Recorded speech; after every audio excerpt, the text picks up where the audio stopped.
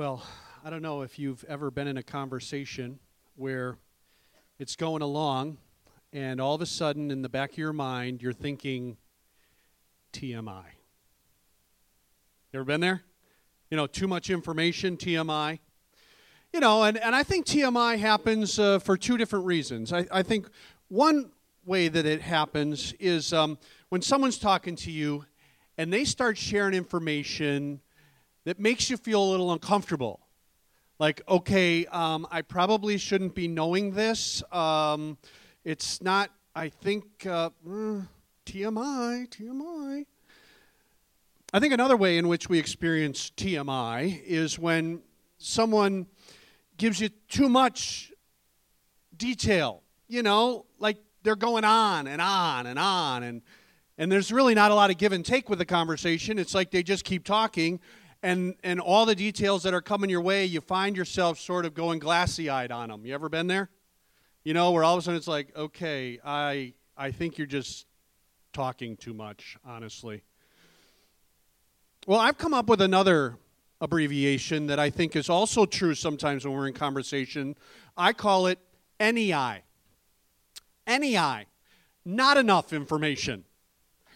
You've been in conversations where somebody, they don't want to get anyone in trouble, or they don't want to, give too much away. They want to make sure that they don't offend, and so they keep it pretty vague. And you're talking to them, and you're thinking to yourself, what's your point? What are you trying to tell me? And in the back of my mind, and now in the back of yours maybe, you'll be thinking, NEI, I need a little bit more than what you're giving me. Well, we as Christians are called to share our faith. We are supposed to give an answer for the hope that is within us, the Bible says. We are called to be ambassadors for the Lord, which means we're to be out there telling people about Jesus. And yet, I think it's a bit of a challenge for us. And I think the reason why it can be a bit of a challenge is because we either find ourselves doing a little TMI with sharing with people, or we may find ourselves being a little NEI with people, like, not saying enough, or maybe saying too much, and it can get a little uncomfortable. Now, the Lord calls us to go public. Going public with our faith is what we're supposed to do. It's not supposed to be something that we just kind of keep private. That's just my own little private relationship with Jesus, and I don't tell anybody. We're not supposed to do that. We're supposed to be public with it. But when I say going public, I'm not talking about megaphone on a street corner. Matter of fact, I was at spring training for the Packers this past spring. Fall training. Spring training's baseball. And I was coming back from going over to Lambeau Field, and in the intersection there was a couple of guys, and they had a megaphone, and they had signs that they were holding. And let me just say, they were going public with their faith. They were going public about Jesus, but the reality was nobody was really listening to them. I mean, I'm a pastor, and I walked by not listening to them. Kind of like, do what you do, whatever, I don't know if it's the best way to go about this, but what have you. And when I talk about going public, we have to communicate in such a way where people are willing to listen. We have to communicate in such a way where the outside world is intrigued by what we have to say and is engaged in what we're talking about. So we're in this series entitled Foretold. We're going through Luke chapter 1, and we've arrived at Luke chapter 1 and verse 57. And it's where we'll hear about the birth of John the Baptist. But we'll hear more than just about the birth of John the Baptist. We're actually going to hear about how the whole neighborhood was talking about the birth. Everybody around was communicating not just about the birth, but about what the Lord has been up to. The word has got out. It's gone public about the Lord. So as we dive into this next section of Luke chapter 1, we're going to see how Elizabeth, who's John the Baptist's mom, and Zacharias, his dad, let people know what God was up to and how this had an effect on the community around them. And hopefully when we hear about the effect that it had on the community around them, maybe we can learn from them on how we can, go public with our faith and maybe have an impact on our community where we can engage the community and be intriguing to our community. And I think that the secret formula for that is some kind of a balance between TMI and NEI for the sake of inviting people into a relationship with Jesus and then together become devoted followers after him. So the first thing we're going to see this morning is that I believe we can engage those around us if we tell them about the goodness of the Lord. In other words, going public with our thankfulness to the Lord. This is what Elizabeth did as she was pregnant and getting ready to give birth to John the Baptist. So go with me to Luke chapter 1, verse 57, if you have your Bibles handy. If you don't have a Bible handy, I have the scriptures up here on the screen for us. So Luke chapter 1, verse 57 says this, "Now, the time had come for Elizabeth to give birth, and she gave birth to a son. Her neighbors and her relatives heard that the Lord had displayed his great mercy toward her, and they were rejoicing with her." Now, you notice what's happening here right in the beginning of verse 58. Let me read the beginning of verse 58 again. It says, her neighbors and her relatives heard. Now, let me ask, how did they hear? Like, how did the word get out? Well, it had to have started with Elizabeth and Zacharias. So, of course, Zacharias couldn't talk, which we'll mention again here coming up. But Elizabeth had to be talking about it. That's how it started. She was going around telling people how thankful she was to the Lord. And notice what she was talking about. Verse 58 goes on, and it says, that the Lord had displayed his great mercy toward her. He had displayed his great mercy toward her. When we talk about God is merciful, we might say people, oh, God is so good. God is so merciful. God is so kind. By the way, when we use sort of that cliche-ish language, I think it borders on NEI. It's not enough to just kind of say, well, God's just so good. God is so good to me. God's so kind. Do you notice what the message was here? Notice what it says. It's that the Lord had displayed, see that word displayed his great mercy. Elizabeth was talking about how God had displayed his mercy in her life. That she was getting up there in age, beyond the age of childbearing, and she had been praying and praying and praying to have a child. And by God's great mercy, he allowed her to become pregnant with John the Baptist. And she just shared how she was talking about her longings to the Lord, her desires before the Lord, and that the Lord blessed her with this pregnancy. And the Lord wants us to come to him with our longings and our desires and our struggles so that he can shower us with his mercy. He wants to do that. Matter of fact, I love this passage in Hebrews 4. Just jump back to Hebrews 4 real quick. And verse 15, it says this, "For we do not have a high priest," this is speaking of Jesus, "who cannot sympathize with our weaknesses, but one who has been tempted in all things as we are, yet without sin." And I love verse 16. Listen to this. "Therefore, let us draw near with confidence to the throne of grace, so that we may receive mercy," same exact word as in Luke chapter 1, "so that we may receive mercy and find grace to help in time of need." When we admit our weaknesses, and we're honest before the Lord for our longings, with our longings, and how we fall short, we can be sure that we can just go to the throne of grace. That means that we don't have to earn it. We don't have to be at some sort of level with the Lord or behave in a certain way where we can actually go before him and make our requests made known to him. We can come with unmerited, we don't have to earn it. We can come to that throne of grace so that we might receive mercy. He's there to shower us with his mercy as we humble ourselves before him. I love these words of Jesus found in Matthew chapter 11. Matthew chapter 11, verse 28. Some of you will recognize this. Jesus says these words. He says, "Come to me, all who are weary and heavy laden, and I'll give you rest. Take my yoke upon you and learn from me, for I'm gentle and humble in heart, and you'll find rest for your souls." For my yoke is easy, and my burden is light. Our merciful Jesus wants to shower us with his mercy, to love on us with his kindness.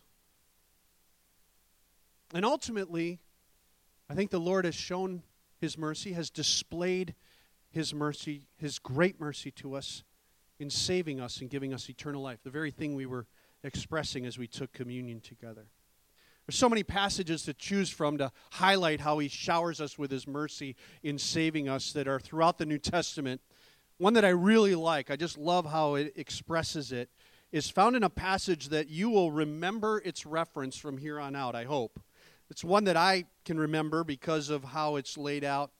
It's Titus 3, 4, 5, 6, 7. Titus 3, 4, 5, 6, 7. That's a good thing to good way to remember it. Just think of Titus 3, 4, 5, 6, and 7. Let me read to you Titus chapter 3, beginning at verse 4. It says this: "But when the kindness of God our Savior and his love for mankind appeared," let this just soak in a little bit. "He saved us, not on the basis of deeds which we have done in righteousness, but according to his mercy," same exact word, "according to his mercy, by the washing of regeneration and the renewing by the Holy Spirit, whom he poured out upon us richly through Jesus Christ our Savior, so that being justified by his grace, we might be made heirs according to the hope of eternal life." When I read those words, what emotion is stirred in you? I mean, if I were to just restate it, like God just showers us with his mercy. Out of his kindness, he saves us, and he gives us hope, and he gives us his richly giving us his Holy Spirit to lead us along. How does that stir in you? Do you find yourself being thankful for that? You find yourself going, "Man, thank you, Lord, for saving me, just because you're good." If that's how you feel, let me just show a hand. Like, thank you, Lord, for that. Yeah, now keep your hands up for a second. Raise that up to the Lord. Lord, thank you. Thank you for saving us. Thank you for displaying your mercy to us, Lord. Thank you for that. You're so good. I pray this in your precious name. Amen. Now here's what I want you to do. Don't tell anyone. Keep it to yourself. That's just private. No, of course it's not private. If you're thankful and I'm thankful, we got to tell people about it. We got to go public with our thankfulness to the Lord. We can't have that just be something we keep inside just for ourselves. Well, secondly, going public with our close connection to the Lord. The reason why we could raise our hands is because we have that sense of closeness to the Lord, knowing his love for us. Go back to Luke chapter 1 and verse 59. "And it happened that on the 8th day they came to circumcise the child, and they were going to call him Zacharias after his father." Notice it says they came. Who came? Well, the neighbors came and the relatives came. That actually circumcision for Judaism, even to this day and all the way back then, it was a public event. I mean, everybody got together for a little 8-day-old baby to be circumcised. Now, I got to ask, why circumcision? I mean, I know it's a little baby. I understand that. But it's a private part, you know? It's a secret, personal place. Yet this was a ceremony to connect the little boy to the faith of everyone else that were witnessing it, to the relatives and the neighbors that were there.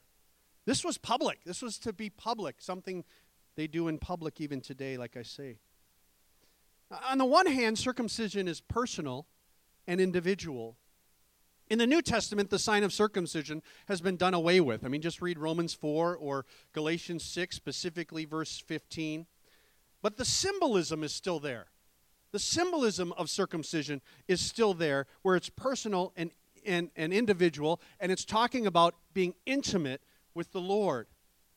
deep down in our private thoughts, in our private lives, in the secret places of our hearts, are we dedicated to the Lord? Do we have a personal, close connection to the Lord? And on the other hand, circumcision symbolizes being united or identified with the others of the faith. Circumcision on the 8th day, like I said, went all the way back to Abraham. Just read Genesis 17, that's where it all started. And it's been a sign that has identified Jews with one another as descendants of Abraham going all these years, all these centuries, millenniums really, since then. It's a true sign of belonging. Since the New Testament era and the birth of the church, our identity as Christians and making this a public statement happens through baptism. On the one hand, it's a way of declaring that we belong to the Lord. When we get baptized, we go under the water, and it symbolizes I've died to myself. We come up out of the water, and we say, now I want you all to know that I'm living for the Lord. I want you all to know as an individual, I am pursuing a close connection to Jesus. He's my Lord, and I'm going to follow after him. But on the other hand, baptism is also a way of saying I'm not doing this alone. I'm identifying with my other brothers and sisters in Christ. I'm identifying with the church, the people of faith. And so the Lord calls us to go public with this close connection to him. And like I said earlier, we are actually having 4 baptisms that are going to happen right after the sermon here this morning, where they are making a public declaration of their intimate closeness with the Lord personally and their connection to the body of faith, other believers, corporately united with them. And by the way, we have another baptism lined up on January 27th. There was another person, a young man, who wants to be baptized, so we set January 27th. Now, I know January 27th is the weekend that many of the men here will be at the men's retreat. And if you're going to the men's retreat, that's fine. But and you want to be baptized, we'll set another date after that. But for right now, we've lined up January 27th. So if you want to be baptized and you want to make this public, you want to go public with your connection with the Lord, then see me and we'll talk about setting you up for either January 27th or a date afterwards after that. People are wanting to tell the world that they're followers after him, and I just think it's absolutely fantastic. Let's move on to the third thing. Going public with our obedience to the Lord. Going public with our obedience to the Lord. Look at, again, in verse 59, just to kind of set it up here for the following verses. And it happened on the 8th day, they came to circumcise the child, and they were going to call him Zacharias, after his father. But his mother answered and said, no, indeed, he shall be called John. Which, by the way, back in chapter 1 and verse 13, the angel Gabriel saw Zacharias in the temple and told him that his wife was going to be pregnant and that he's supposed to call the baby John, which means God has shown favor. And he was to call him John to indicate that God has shown favor to his people. And they said to her, well, there's no one among your relatives who is called by that name. They made signs to his father as to what he wanted him called. By the way, Zacharias, if you've been with us through the series, over and over again, we've heard that Zacharias lost his voice in the temple because he didn't put his faith in that the Lord was going to bless him. And so now he can't speak. He's mute. He's not deaf. He's mute.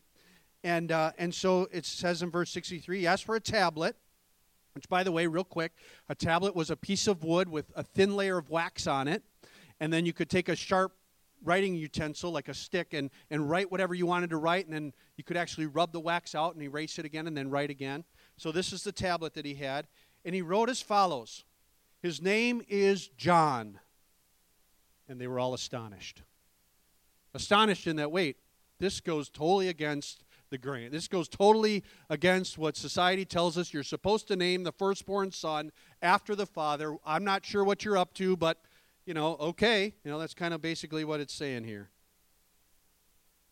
The reason why they were going to give him the name John is because, like I said, Gabriel told them that this is what you're supposed to do. When I was in middle school, I was in 8th grade, I took a woodworking class, and I really loved it. I remember that class quite well. I don't remember a lot of classes in middle school, but this woodworking class was one that I remembered, and I made a gun rack, and I made a skateboard, actually, where you had to bend the wood for that little, wheelie thingy on the back of the skateboard. And I learned a lot about woodworking in that class. It was really a fun class. I haven't really worked with wood since then, but, I had a good time with it. And I remember sanding, and they gave you instructions on, like, right way to sand and wrong way to sand, and I was trying to recall that, so I texted a friend of mine, Matt Goff. Some of you know, actually, he made this table and this lectern here, and he and John Henry. And I texted Matt, and I said, now, just let me, if I remember correctly, like sanding, you can kind of go in every single direction and kind of work out all the blemishes and stuff. But then if you want it really smooth, you got to go with the grain. And he's like, yep, that's exactly right. You actually do like an X pattern to kind of work the wood down to have it, all the blemishes gone, and then you work with the grain to make it nice and smooth. And I was thinking about that. I think, I think we in life tend to gravitate toward going with the grain. Like, we just want to make sure that life is smooth. We don't want to go against the grain. We don't want to go contrary to the grain of life because, if you do it on wood, it'll scratch it or scar it or cause it to not look very pretty.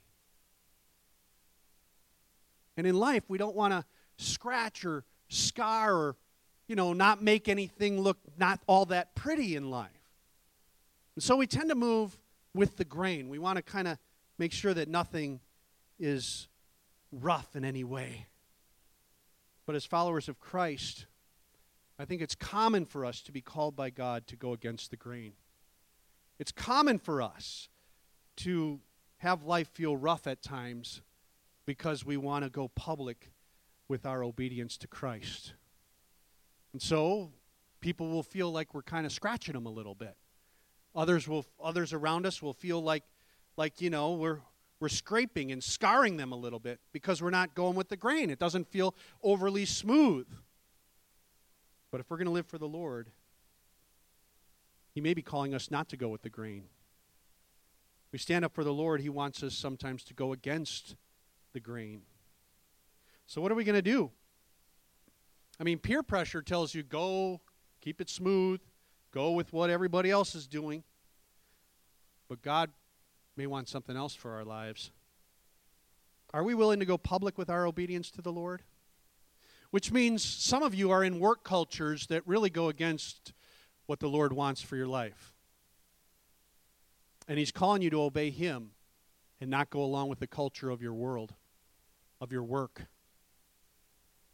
For the students in here, I know your peers at school may want you to keep everything smooth, do what everybody else is doing, but the Lord is calling you to obedience to Him, and it goes against the grain of the peers. He's calling you to go public with your obedience to Him. Families are notorious for putting pressure on us to conform to the family rules. The rules we grew up with, this is how it is in this family, and there's so many strange dysfunctions going on, and God wants to pull us out of that, and families will put pressure on us. You're roughing it up. You're causing it to scrape and not feel comfortable. But God calls us to be obedient to Him, and He wants us to go public with it. Well, fourth, going public with our praise to the Lord.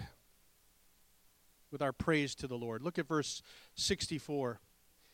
And at once his mouth was opened and his tongue loosed, and he began to speak in praise to God. His mouth was open and his tongue was loose. Notice I have loose there in italicized because it's actually not in the original language. It's just that his mouth was open and his tongue was open. That doesn't completely make sense, but in the Greek it makes perfectly good sense. And basically saying that when Zacharias finally could talk, after 9 months of not being able to talk, the first thing out of his mouth was he began to speak in praise of God. I picture Zacharias like a sponge. Like over these 9 months, he's just filling it up, Like he's seeing all this awesome stuff that God is doing. He was listening to Elizabeth and Mary, and he just keeps filling up. And he's like, man, God is so good, and I can't say it. And then finally, when his mouth is open, he's like wringing it out. Whoa, God is so good. I'm just going to offer praise to him. I got to tell you all these things that he's been teaching me and showing me, and I just got to say it.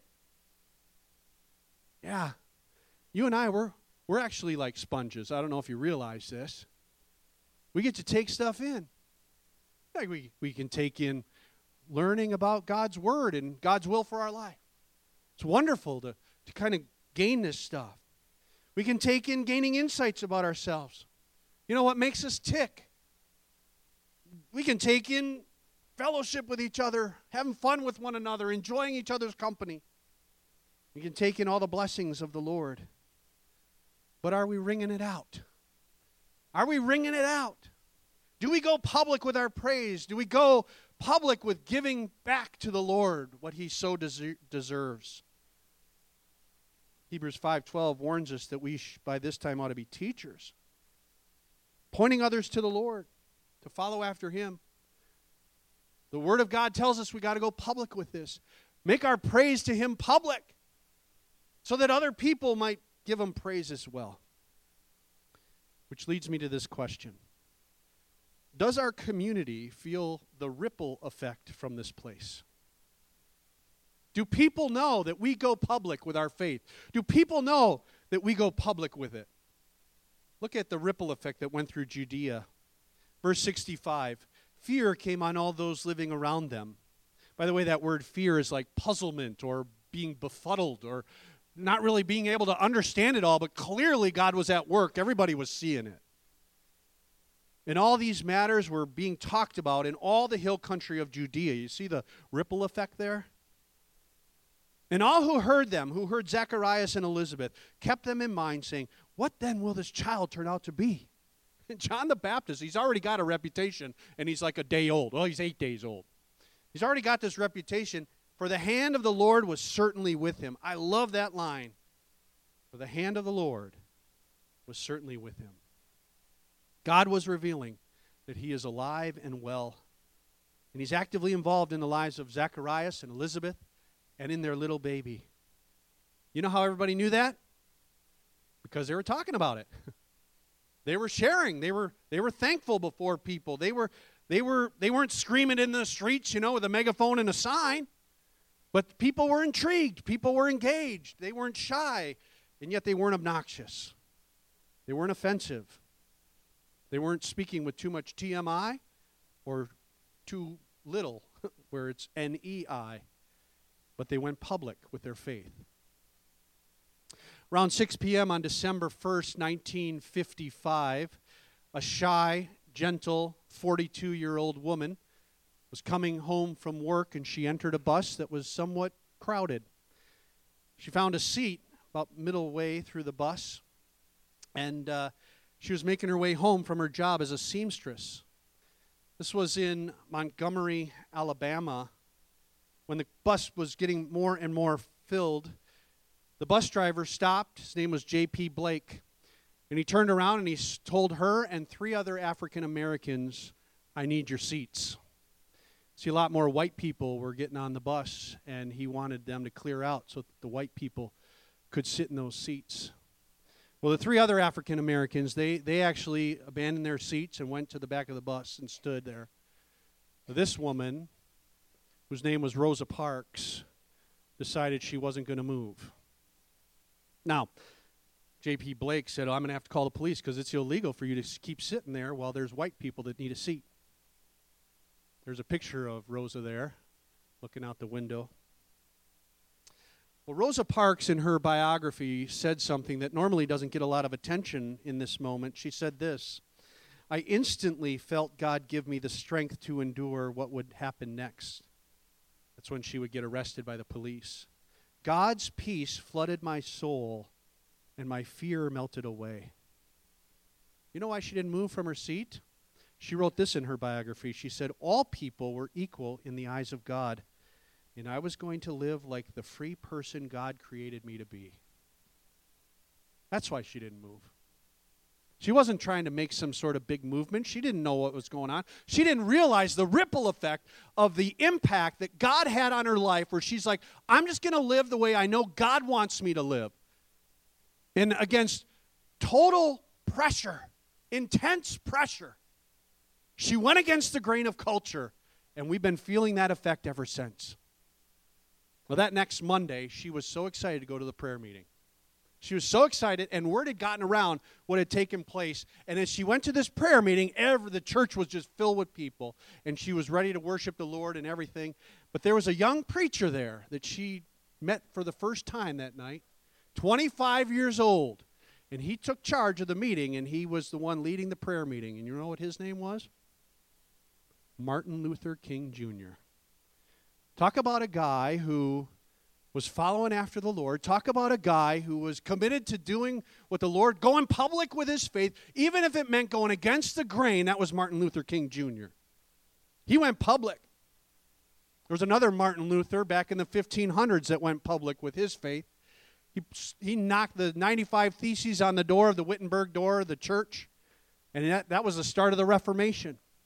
And there's people after people after people throughout history who went public with their faith, went against the culture, went against the grain, stood up for the Lord publicly, and have made a difference, a ripple effect ever since.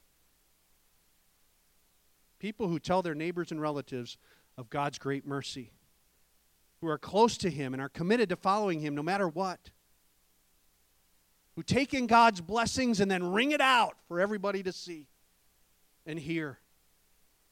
These people may never be famous. Most of us aren't. But their lives have a ripple effect on those around them. Because people can see the hand of the Lord is upon them. So how about us? Are we willing to go public? Are we willing to make this public? That we say the hand of the Lord is on me? Are we willing to be thankful to the Lord? Are we willing to express His great mercy, how He displays it to us in tangible ways? Are we willing to go public? Because we raised our hands when we said, yeah, God is so good. And He is. God is so good. He doesn't want us to keep it to ourselves. Will you say it with me? In your heart, yes, God is good. And I know Him. And I love Him. I'm going to let everybody know that I'm going to live a life of praise to Him. Let's pray together. Lord, we want to thank You that You call us to be public with our faith, public with how Your hand is upon our lives and how we've committed our lives to You. I thank You, Lord, for this opportunity that we have to hear others in our church family here who've decided to go public with their faith. I pray that You'll help them as they share their stories, their testimonies of how You got a hold of their lives, and how You've made a difference. May this be a catalyst for all of us to be people who don't keep it to ourselves, but get it out there. Because, Lord, You're so good to us. We praise You in this moment. Jesus, we pray this in Your name.